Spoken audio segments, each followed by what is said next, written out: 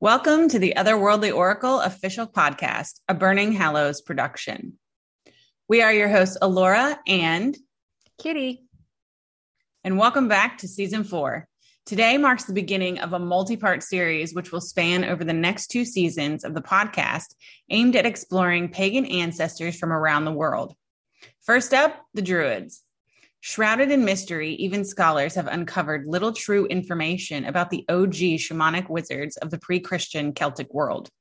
But if you're like us and you love trying to solve a good mystery, grab a cuppa and your notebook as we unearth the secret lives of the Druids.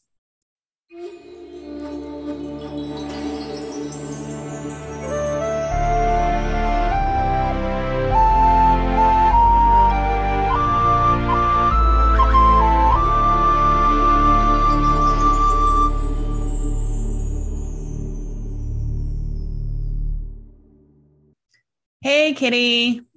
Hey.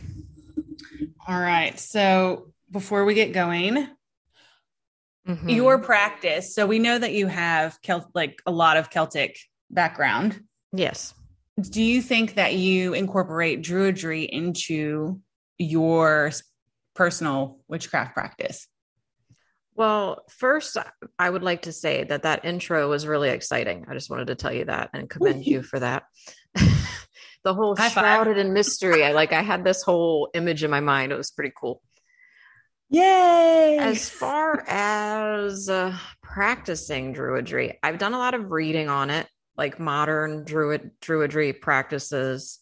And I understand, and I would say I work in more of just a broad Celtic pagan outlook into my practice. I don't want to say that I practice Druidry because I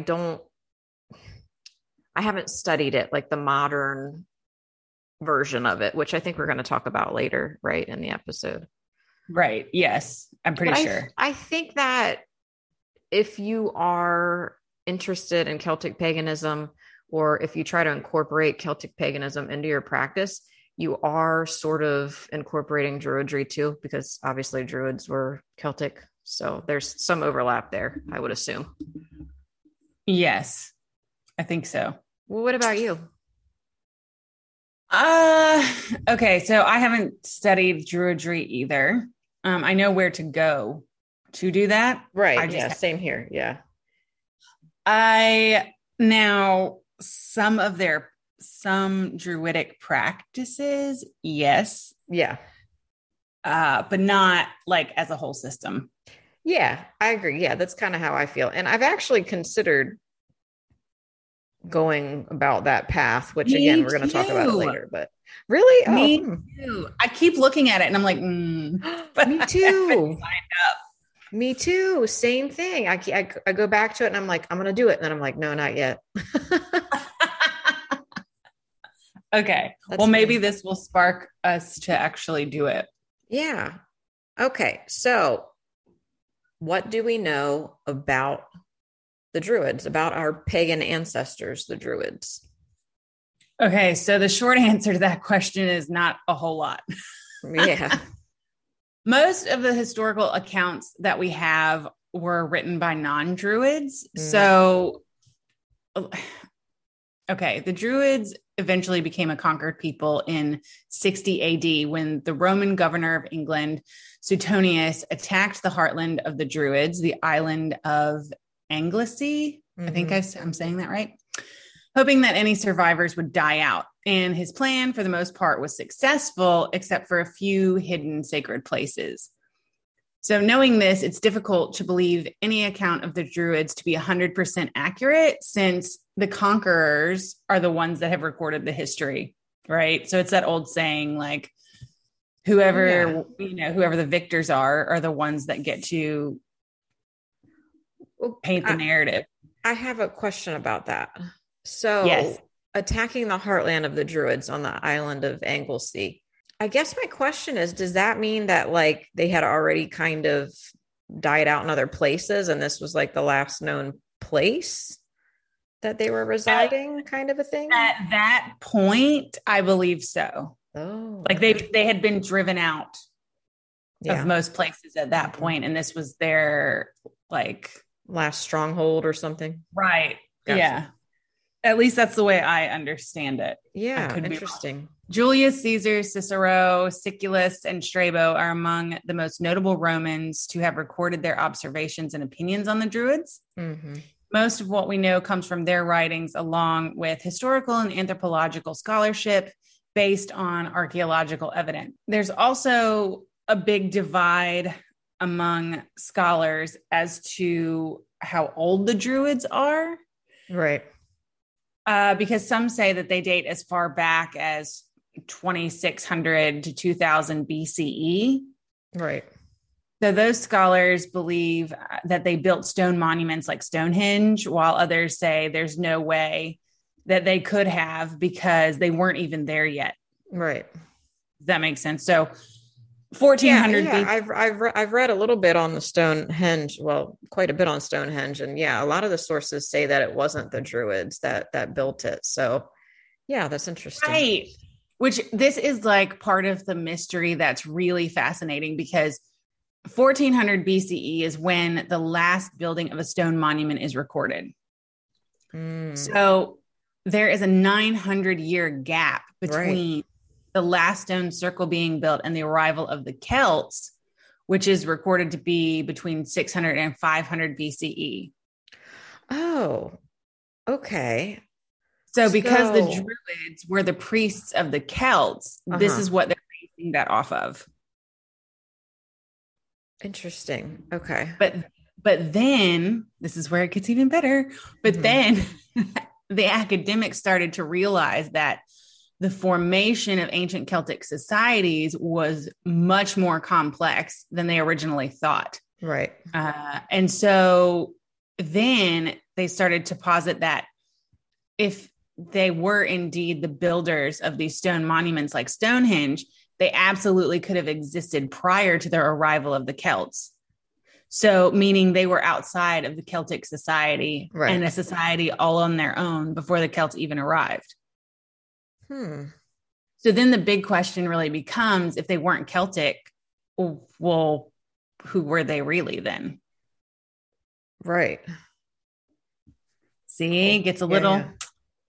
Yeah. And I mean, I think too, there's a lot of, like, when we're talking about the Celtic people or the Germanic people or the, you know, all those labels that we have created for these people in these regions at specific times, it kind of gets a little, I don't want to say confusing, but complex, because really these were, a lot of the people were a lot different from each other, right? They were living in, I don't want to say tribes, but like nations or groups of people at one point.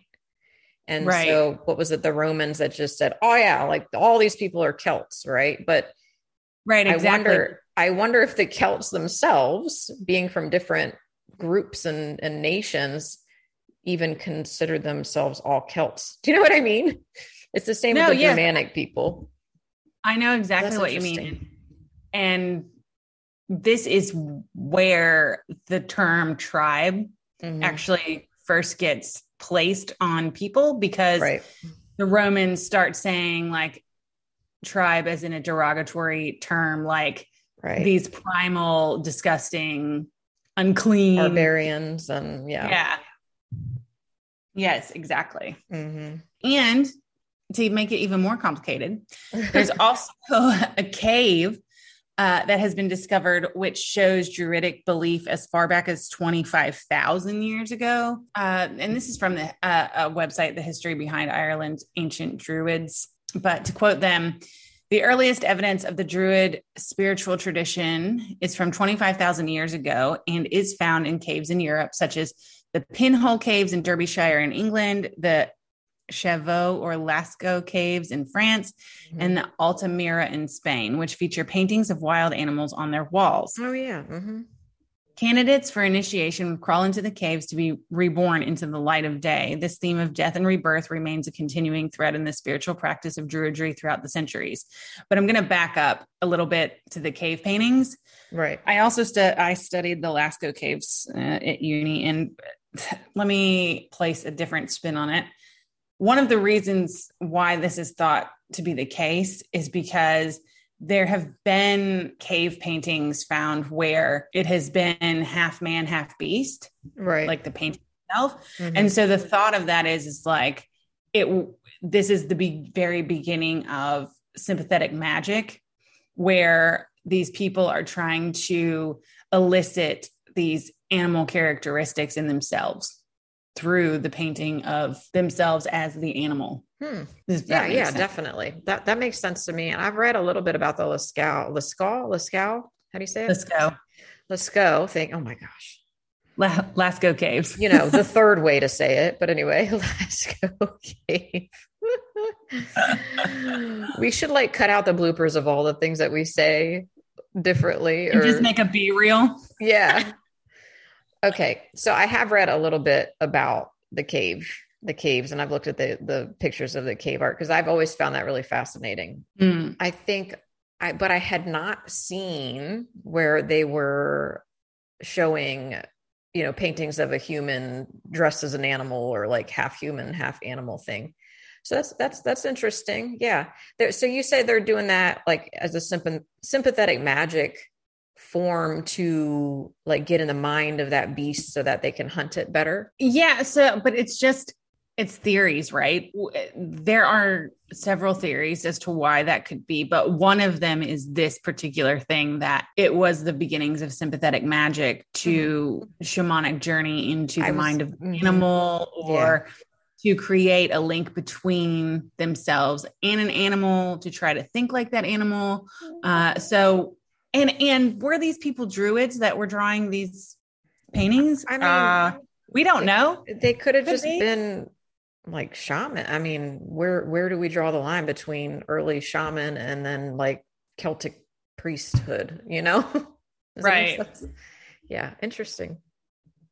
So can you tell us, because maybe first, if no one's ever heard of druids, how would you tell someone what a druid was or might have been? The Celtic word druid, roughly translated, means oak knower. Originally it was thought that it was the cult of the oak, but then later interpretations say that it meant more oracle as well. So then it became oak knower. Okay. There is no denying that they were people of magic, but they also held positions of esteem, such as teachers, doctors, priests, judges, and the right hands to kings during this time period. Right. So way back in the day. Yeah. That's a time period. Most people, when they think of druids, though, they think mainly your mind goes right to like high priest. Right. But they're more than that, you're saying. Yes, they were more than that. They were highly educated, and their novitiate status, so novice status, took 19 years to get through. Okay. Wow. So this isn't, you don't just, join the druids to it's not like a year and a day. Like, no, this was a serious commitment. Right. So they lived on the British Isles and Gaul, but cannot be ruled out to live anywhere that the Celts lived. Okay. So for anybody that doesn't know, the Celtic world is actually pretty vast. Right. And covers a lot of Europe. Yeah. Even Northern Italy. Right. People don't realize, all the way to Turkey, right? Like I think it spread all across the continent, all the way to Turkey at one point. Right. Correct. But based on history and anthropology and all of that, I think that people have been conditioned to automatically think Ireland. Yeah. When they think Celts, but the truth is that Celtic peoples were spread all across Europe. Yes. All the way to like the Eastern European border, I would say. Yep. They're in Germany, France, Netherlands, all that. Yep. Okay. So the first writings about the Druids come from Julius Caesar around 40 to 50 BCE. This places the first written accounts of the Druids 2,400 years ago and lasting until 1,200 years ago, when it was they were disbanded, attacked, and replaced with Christianity.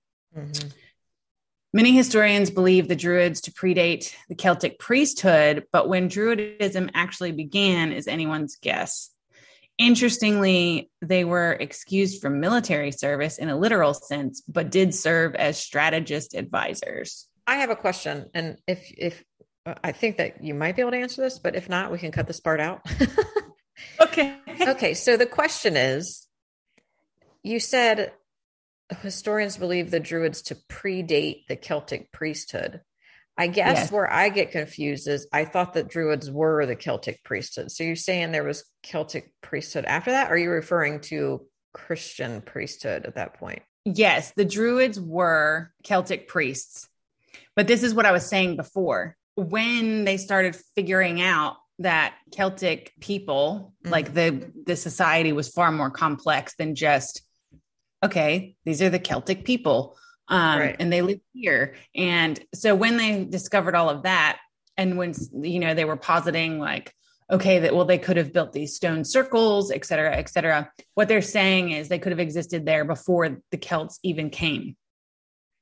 And before they served as Celtic priests. Does that make sense? Because one theory is that the Druids are part of the Celtic people. Right. Then there's another theory that says, no, they're separate from the Celtic people. Okay. Yes. Got you. Okay. I'm with you now. It does get a little complex. Yeah. Well, that's okay.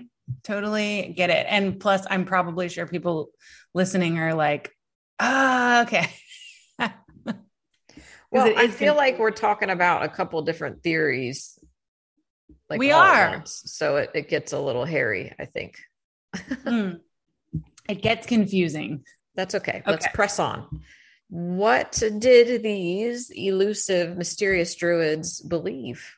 Druidic theology and or philosophy, again, somewhat of a mystery.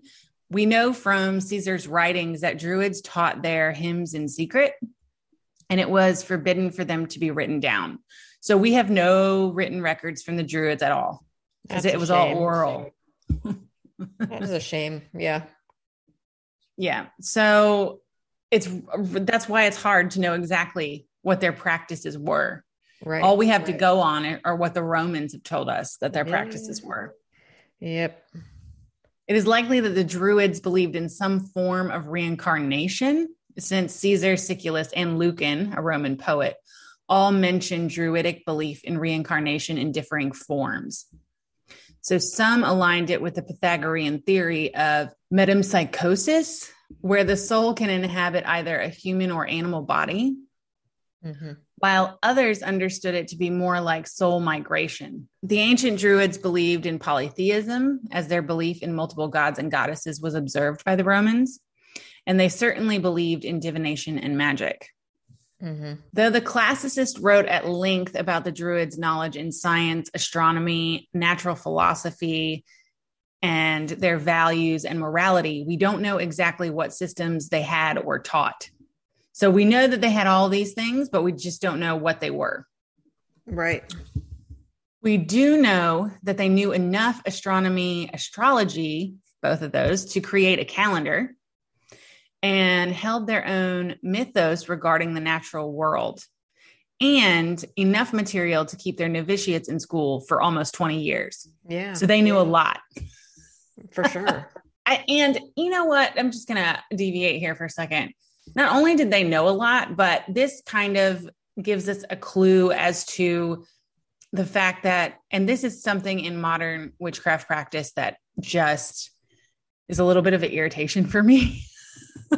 You cannot know something in you've seen those ads on Facebook that's like, get your witchcraft degree in 30 days for $24.99. And you're like, what? Oh no. Whatever disciplines of metaphysics, whatever they were teaching, had to be some intense stuff, and had to be stuff that had to be engaged with multiple times before gaining like an understanding or a mastery to it. And I would think too, and I'm not saying that this applies today, but I'm just going to say it, that people were chosen for these roles or they were called to these roles. It wasn't just like anybody was a druid, right? Yeah, because that's the next thing that I'm going to say is committing to the life of the druid was not something that you just decided to do, because you're basically giving up the next 20 years of your life. Right. And more, right? Because that's that's the pregame. Yeah. If you think about it, like, let's just think about it for a sec. If you go back to those days, right, and the lifespan of people, you're talking about these druids were probably entering into the druidic order around 14, 15, 16 years old. Yeah. And so by the time their 20-year novitiate was over, they're reaching death. Yeah. So basically you're giving up your entire life. Yeah. I mean, I feel that it's the same way when you claim the title witch. It's a lifelong commitment, and even then some. I think that we are magical individuals throughout multiple lifetimes. That's just my opinion, but yes, I'm right there with you. So yeah, agreed. I just didn't say it. I said it. So I said, get out of here right now.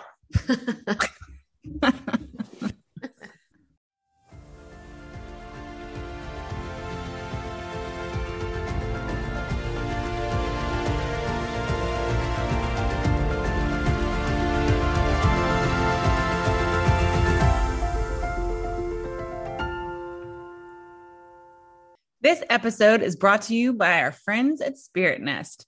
Spirit Nest is a warm nest for free-spirited individuals from all paths of spiritual practice, walks of life, and lifestyles. Pagans, Wiccans, witches, hippies, moon children, crystal lovers, healers, empaths, and the list goes on. Spirit Nest offers a wide selection of enchanted, high-quality, natural, and affordable beauty and skincare lines, altar provisions alongside original artwork printed on clothing, home decor items, in addition to hand-picked quality lifestyle items. Visit spiritnest.com and don't forget to enter Oracle 10 upon checkout for a 10% discount on your witchy favorites.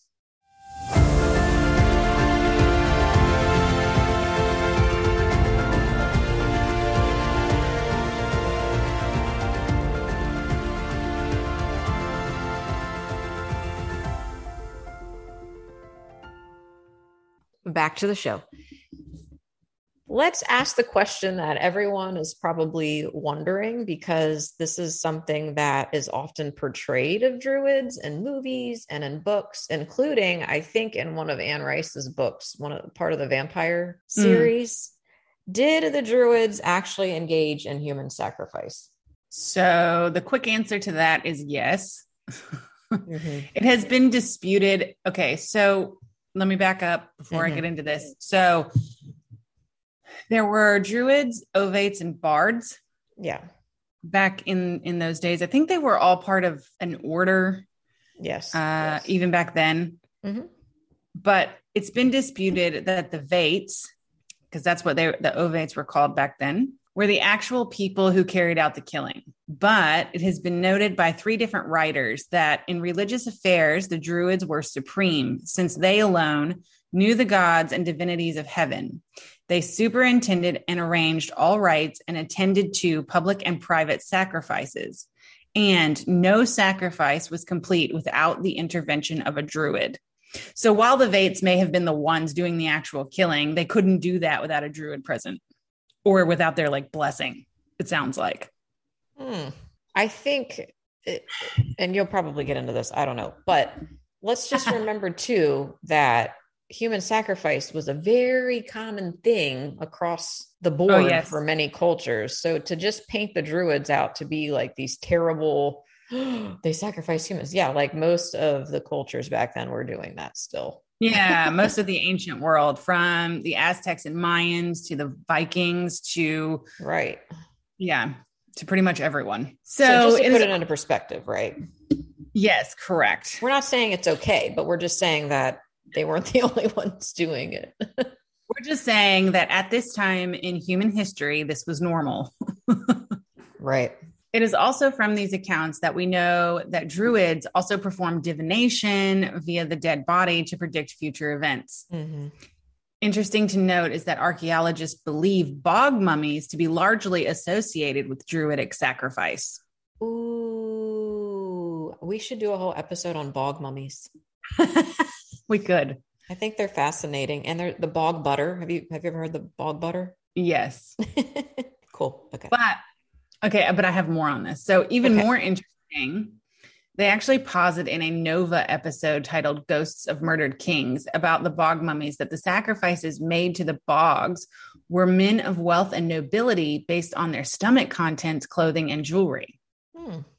So if this is all correct, it would mean that even kings did not overrule the Druids and became sacrifices, either voluntarily or forced, if their lands were failing to yield a sustainable harvest or their people were suffering because they're making poor decisions. Oh, that happened in some of the ancient Norse and Swedish like cultures too. Yeah. So basically, like, this is like the Catholic Church before the Catholic Church was the Catholic Church. I know. I was just thinking, I had this image in my mind of like this Druid priest like walking around going, and now you die next. And like the king's like, okay, if I have to. But I would they had think some serious power, didn't they? Yes. Yeah. Like I said, it means that kings, like if this is true, if these bog mummies are men of wealth and nobility, it means that kings did not overrule the Druids. Right. So to say that they were people of power is an understatement. Yeah. It's like in the different medieval shows and movies where the right hand of the king is basically calling all the shots. And something else I just want to point out quickly, because when we think about kings, I think that most people think about like the King of England, the King of France, the King of whatever, you pick a country. King of America. Right. But back then, kings were like king of a city. Right. You know what I mean? Like there were a lot of them. Yeah. It wasn't like you were the king of a huge chunk of land. Right. Most you were king of your little area. You were king of the acres. Yeah. Yeah, exactly. Interestingly, too, the legend of the Wicker Man comes from Caesar's reports of sacrifice made by the Druids by building a giant human figure out of twigs and then stuffing it with live creatures, including humans, and burning it to the ground. Pliny, I think that's how you say his name, even went so far as to assert that the Druids were cannibals who ate the flesh of their enemies. But remember what we talked about before? Like the victors wrote the Druid story, and many of these claims may have just been anti-Druid propaganda since we have no archaeological evidence to support this. I agree. But I do find it funny that there are Wicker Man festivals still to this day. And what's the other one out west? Burning Man? Kind of It's a music festival. I know, but they burn a large effigy. Yes, but they don't. Okay, let's just before we ruin a music festival for everyone, they don't stuff it with creatures. No. What I'm saying is the symbolism of it has continued to this day. There's still a Wicker Man festival. It's either in Scotland or England. They're not burning people, but they're burning a large wooden man.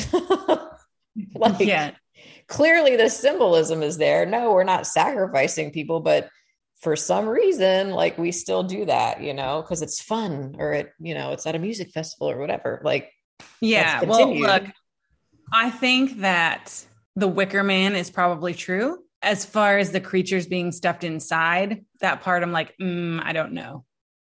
Yeah, I don't know. That seems a little... And like being cannibals, like pretty far-fetched. Yeah. That's a little bit, I mean, we don't know, but at the same time, again, the Romans, no offense to anyone who's Roman descent, but the Romans pretty much hated everyone because they were trying to conquer everyone. So yeah, they're going to make the Druids out to sound like these extremely barbaric people. Well, that term barbarian actually comes from that time too. Correct. Yeah. Yeah, no, sorry. Let me clear that up. I wasn't saying that Burning Man is a festival out west where we sacrifice people. What I meant was the symbolism of it. Yes, And it's got it. kind of a mirroring like ritual of the Wicker Man, just without the sacrifice part. Right, correct. Okay, moving on to brighter topics. Were there female druids? Yes, there were. And I know this probably comes as a shock to a lot of people. But actually, thinking about it as somebody who's studied history, surprisingly, there were a lot of egalitarian societies back then. Right. So, commonly referred to as druidess, females could and did fulfill the same roles as their male counterparts. In fact, many were warriors and strategists. One way that they differed from druids, male druids, is in their use of divination. Typically, druidesses served the role of the diviner more so than the male druid when it came to oracular functions. So once again, women is the ones that get all the info. Yeah. And the men get all the glory. Yeah. Well, typical. Sorry, guys. It's just a joke, people. Just a joke. Okay. So druidic divinatory practices were well known for their prophecy, dreaming, augury, omens, reading of livestock shoulder blades. Not joking. That was a thing. Casting lots, which means throwing a group of sticks or bones or stones and reading the pattern, and scrying. So these were all practices that the druidesses were proficient in. So it's kind of interesting. So like in egalitarian societies, one, male and female, not one is better than the other. They're both equally important, but they both serve the same role in different aspects. And I think that's what we're seeing here. I think that there was actually a druidess that trained, as far as Irish Celtic legend goes, she trained the legendary hero Cuchulainn. Ooh. So he is sent away to be trained as a warrior, and she is actually the one that trains him in the art of combat. So it's kind of cool. And it fits in with the description, the female druid. Druidess says, yeah. That's difficult to say. It is. Druidesses. Here's another good question for you, and one that we were kind of touching on a bit earlier. Are there druids today? Yes, but without the human sacrifice. So holla. Probably the most well-known neo-druidic organization is the Order of the Bards, Ovates, and Druids. It was founded in Britain in the 1960s and has over 20,000 members today. Awesome. They are international and exist in over 6 languages with over 200 in-person groups around the world. Nice. If you're listening to this and you're super interested and you want to know more about neo-druidic practice and membership into the OBOD, check out their website. Seriously, you can just Google Order of Bards, Ovates, and Druids, and it'll come right up. Yeah. There is also an organization known as the Druid Network that is not a druidic order, but seeks to connect neo-druids around the world and disseminate information about the practice of neo-druidry. So you can check out the Druid Network as well, just by Googling. Oh, okay. I'd never heard of that. The Order of Bards, Ovates, and Druids is the one that you were probably been looking at that as well. Yeah, exactly. Yeah. Cause they're the ones that have like the actual training stuff. Right. I almost did it last year and then I didn't. And I don't know, maybe I'll do it this year. Yeah. I'm definitely We interested. should discuss, because we could do that together and be study buddies. How long is it again? I forget. Do you remember? Is it Mm-mm. like a year long or something? I don't know. Yeah, but it's also like at your own pace, I think. Oh, okay. I don't think that I have to look back into it, Yeah, but I think that's why I didn't do it because I was like, well, I don't know how much time I have to dedicate to this, and I don't want to like no, I'm pretty fudge sure my it's way through it. self-paced. I'm pretty sure it's self-paced Huh. because there's two options where you can either have like the online option to do it online, but you can also order the books in print. Oh, okay. So I don't think that there's any time limit on it. Cool. Something to consider. Again. Again. Yeah, again. We've talked about the Druids and how probably quite a few of us have pagan ancestors somewhere down the line in our family tree. But what are some ways that we could maybe incorporate some Druid flavored magic into our practice? Yeah, good question. As we've said, ancient Druids, they were many things to many different people. They were doctors, teachers, advisors, priests, diviners, strategists, warriors. And you can study everything from astrology to herbalism and Celtic forms of divination, and you would be connecting with the ancient Druids. Mm-hmm. You could even be advising your friends and family on major decisions, and you would be tapping into Druidic magic. Oh, cool. I do that. Probably the best thing to do is to take some of the mentioned disciplines and practices in this podcast and incorporate them into your daily practice. I think that the divination is a really good one. Mm-hmm. Now, not divining, entrails and stuff, but but that like the augury or Yeah, I was the gonna say the Ogham, birds. Yeah, definitely. the Ogham fuse. That's another one that the Mm-hmm. Druids were really big into, or casting a lot. So like charm throwing or bone throwing. Which a lot of this stuff crosses a lot of cultural Right. boundaries too. So I already have like a little charm bag that I use, not as much as I should, but I do use it sometimes for divination purposes. So if you're already doing stuff like that, then you kind of are already tapping into this. Yes. And another thing that they were really big about is animals. Yeah. Animals were super big in the Druidic world.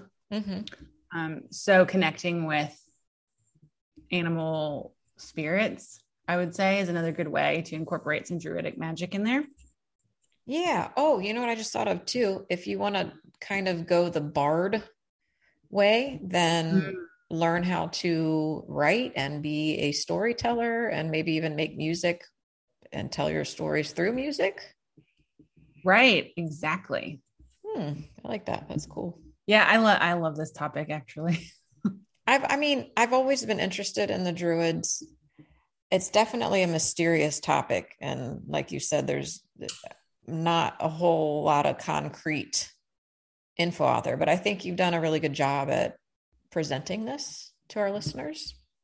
Thanks. You're welcome. Yeah. You can tell I'm excited about the topic from the way that I've put it together, I guess. And Alora, before we talk about the resources for people to explore, do you have Druids in your ancestry that you know of? Yeah. At least I think he was one. I don't know. Yeah.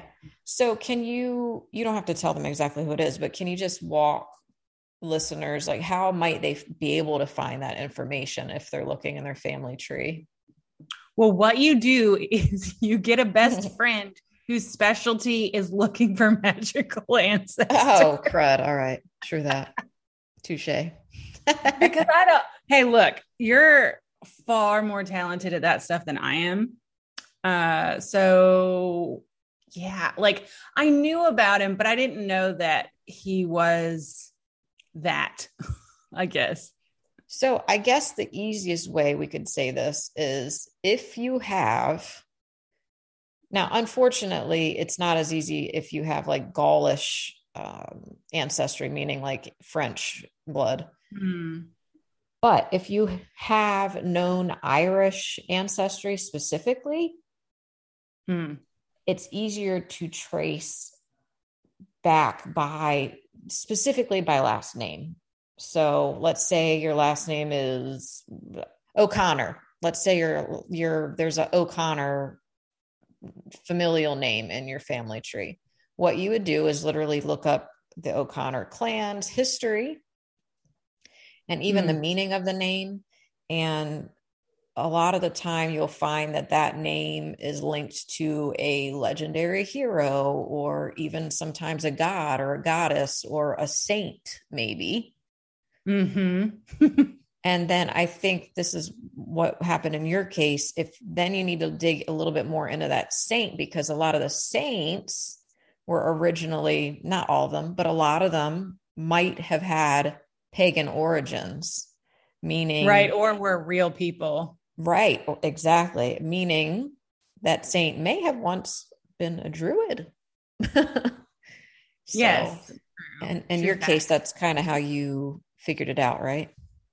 Yeah. So like I said, like I did the whole looking up my Irish surname, kind of tracing it back, figuring out this particular hero, and then linking it to some saints, and then finding out that they were druids. Yeah, that's awesome. And that's the cool thing about, if you're lucky enough, luck of the Irish to have an Irish last name, there's a lot of information on Irish names and the clans, and some of the clans even claim descent from gods and goddesses, which is pretty cool too when you get into it. Yeah. And I think I just went to you to be like, I have all these things, but what does it mean? Help me. It is a lot. You could go down the rabbit hole with all this stuff for a long time, and but it's interesting.